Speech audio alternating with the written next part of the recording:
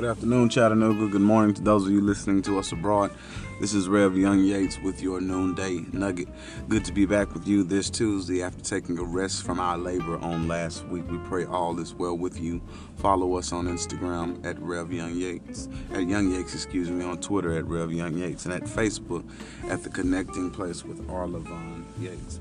There's a familiar story given in the Gospel of Mark, chapter 14. It's about Peter's denial of Christ.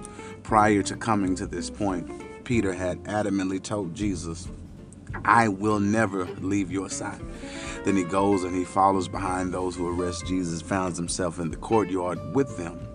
And now he has been identified by a worker. A worker identifies them, goes and tells others. Others come back and says, "Certainly you are one of them." So he said to the worker girl, "I am not him."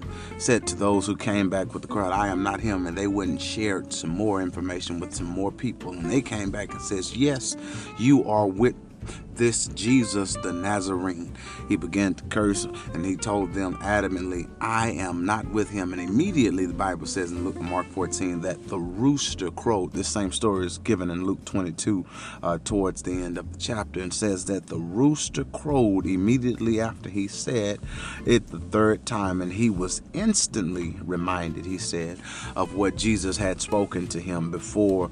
The rooster crows twice, you will deny me 3 times. There was a warning crow, and then there was the second crow that came with the inevitable providential wisdom that Jesus brings. I want to park parenthetically to suggest that oftentimes our belief in life is usually tied to our belief in Christ. If we have the mindset that God has left us out on a limb, or has forgotten about us, or does not really care about us, then we are limited in moving through the process that life seems to deal us. The reality of life is things happen according to God's plan, and some things are by God's divine will, others by God's permissive will. Because he allowed Peter to deny him 3 times, this rooster crowed, and now Peter is reminded of the words of Christ. It's not God who placed this upon Peter, but Peter has to accept accountability for decisions that he has made. Choices will lead to rewards and or consequences when we make them on our own.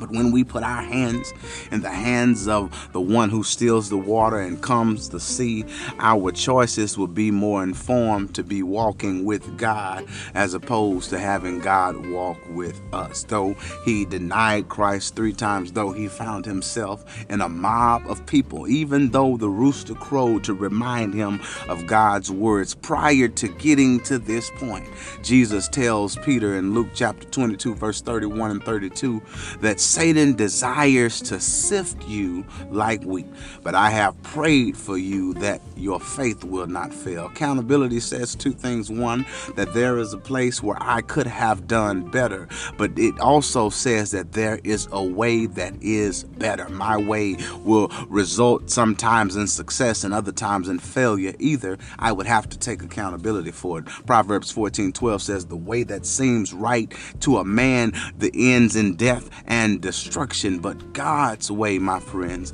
will get us to the place that we need to be, because he is the way, the truth, and the life, and no man can get to our Father God except we come through him." And even though it looked as if Peter had the odds stacked against him, Jesus had already warned him that this was coming. And he says, "I prayed that your faith won't fail." I'm done. When we accept accountability, it ought to lead us to a certain direction. If it doesn't, I would challenge you to allow accountability to lead you in said direction. If my belief in life is tied to my belief in Christ, what if I dared to believe that I have a God who won't leave me nor forsake me? So even in my toughest moments of valleys, I can keep on walking because somebody is walking with me.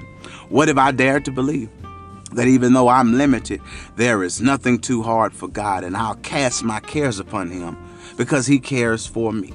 And accepting accountability, what if I find out that I am limited, but God is limitless, and even though I have many affliction, he has overcome them, and he has given us the power to overcome them as well through sufficient grace. Be blessed, and remember, You're on the Mind of God.